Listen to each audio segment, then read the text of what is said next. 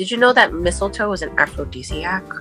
Not surprised. Did you know that Santa never really wore red? It wasn't until Coca-Cola dressed him up in red, and then it stuck from there.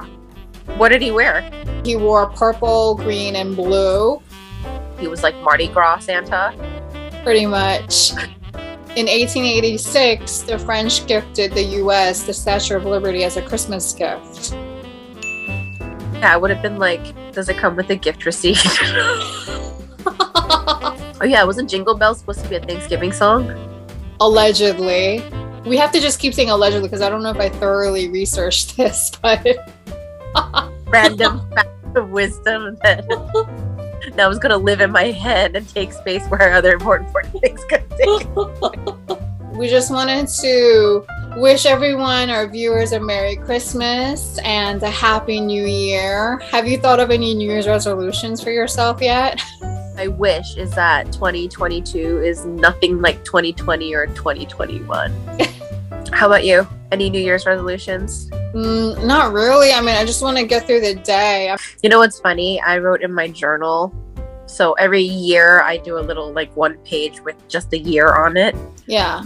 For 2020, I remember I wrote, this is going to be the year. And I had like all these goals outlined on it, like on the next page. I was like, 2020, yeah.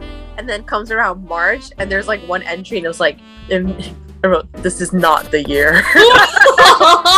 All good. We are healthy. We are happy. We have roofs over our head.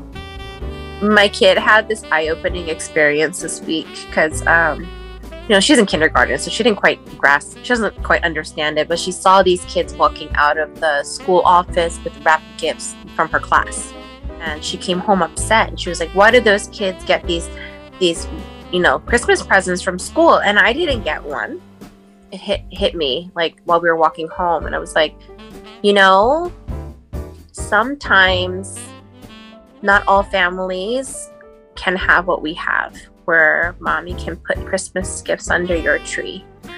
And I think the school makes sure that those kids can have a present too for Christmas. And then she was like, I didn't know, Mama, I didn't know that. And saying that, I hope everyone does have a wonderful holiday season, despite whatever situation you may be. It's the little cheers that you find that make this holiday beautiful, right? I also want to put out a thank you there for the UPS man, the Amazon truck man, the FedEx man, and the US Postal Service.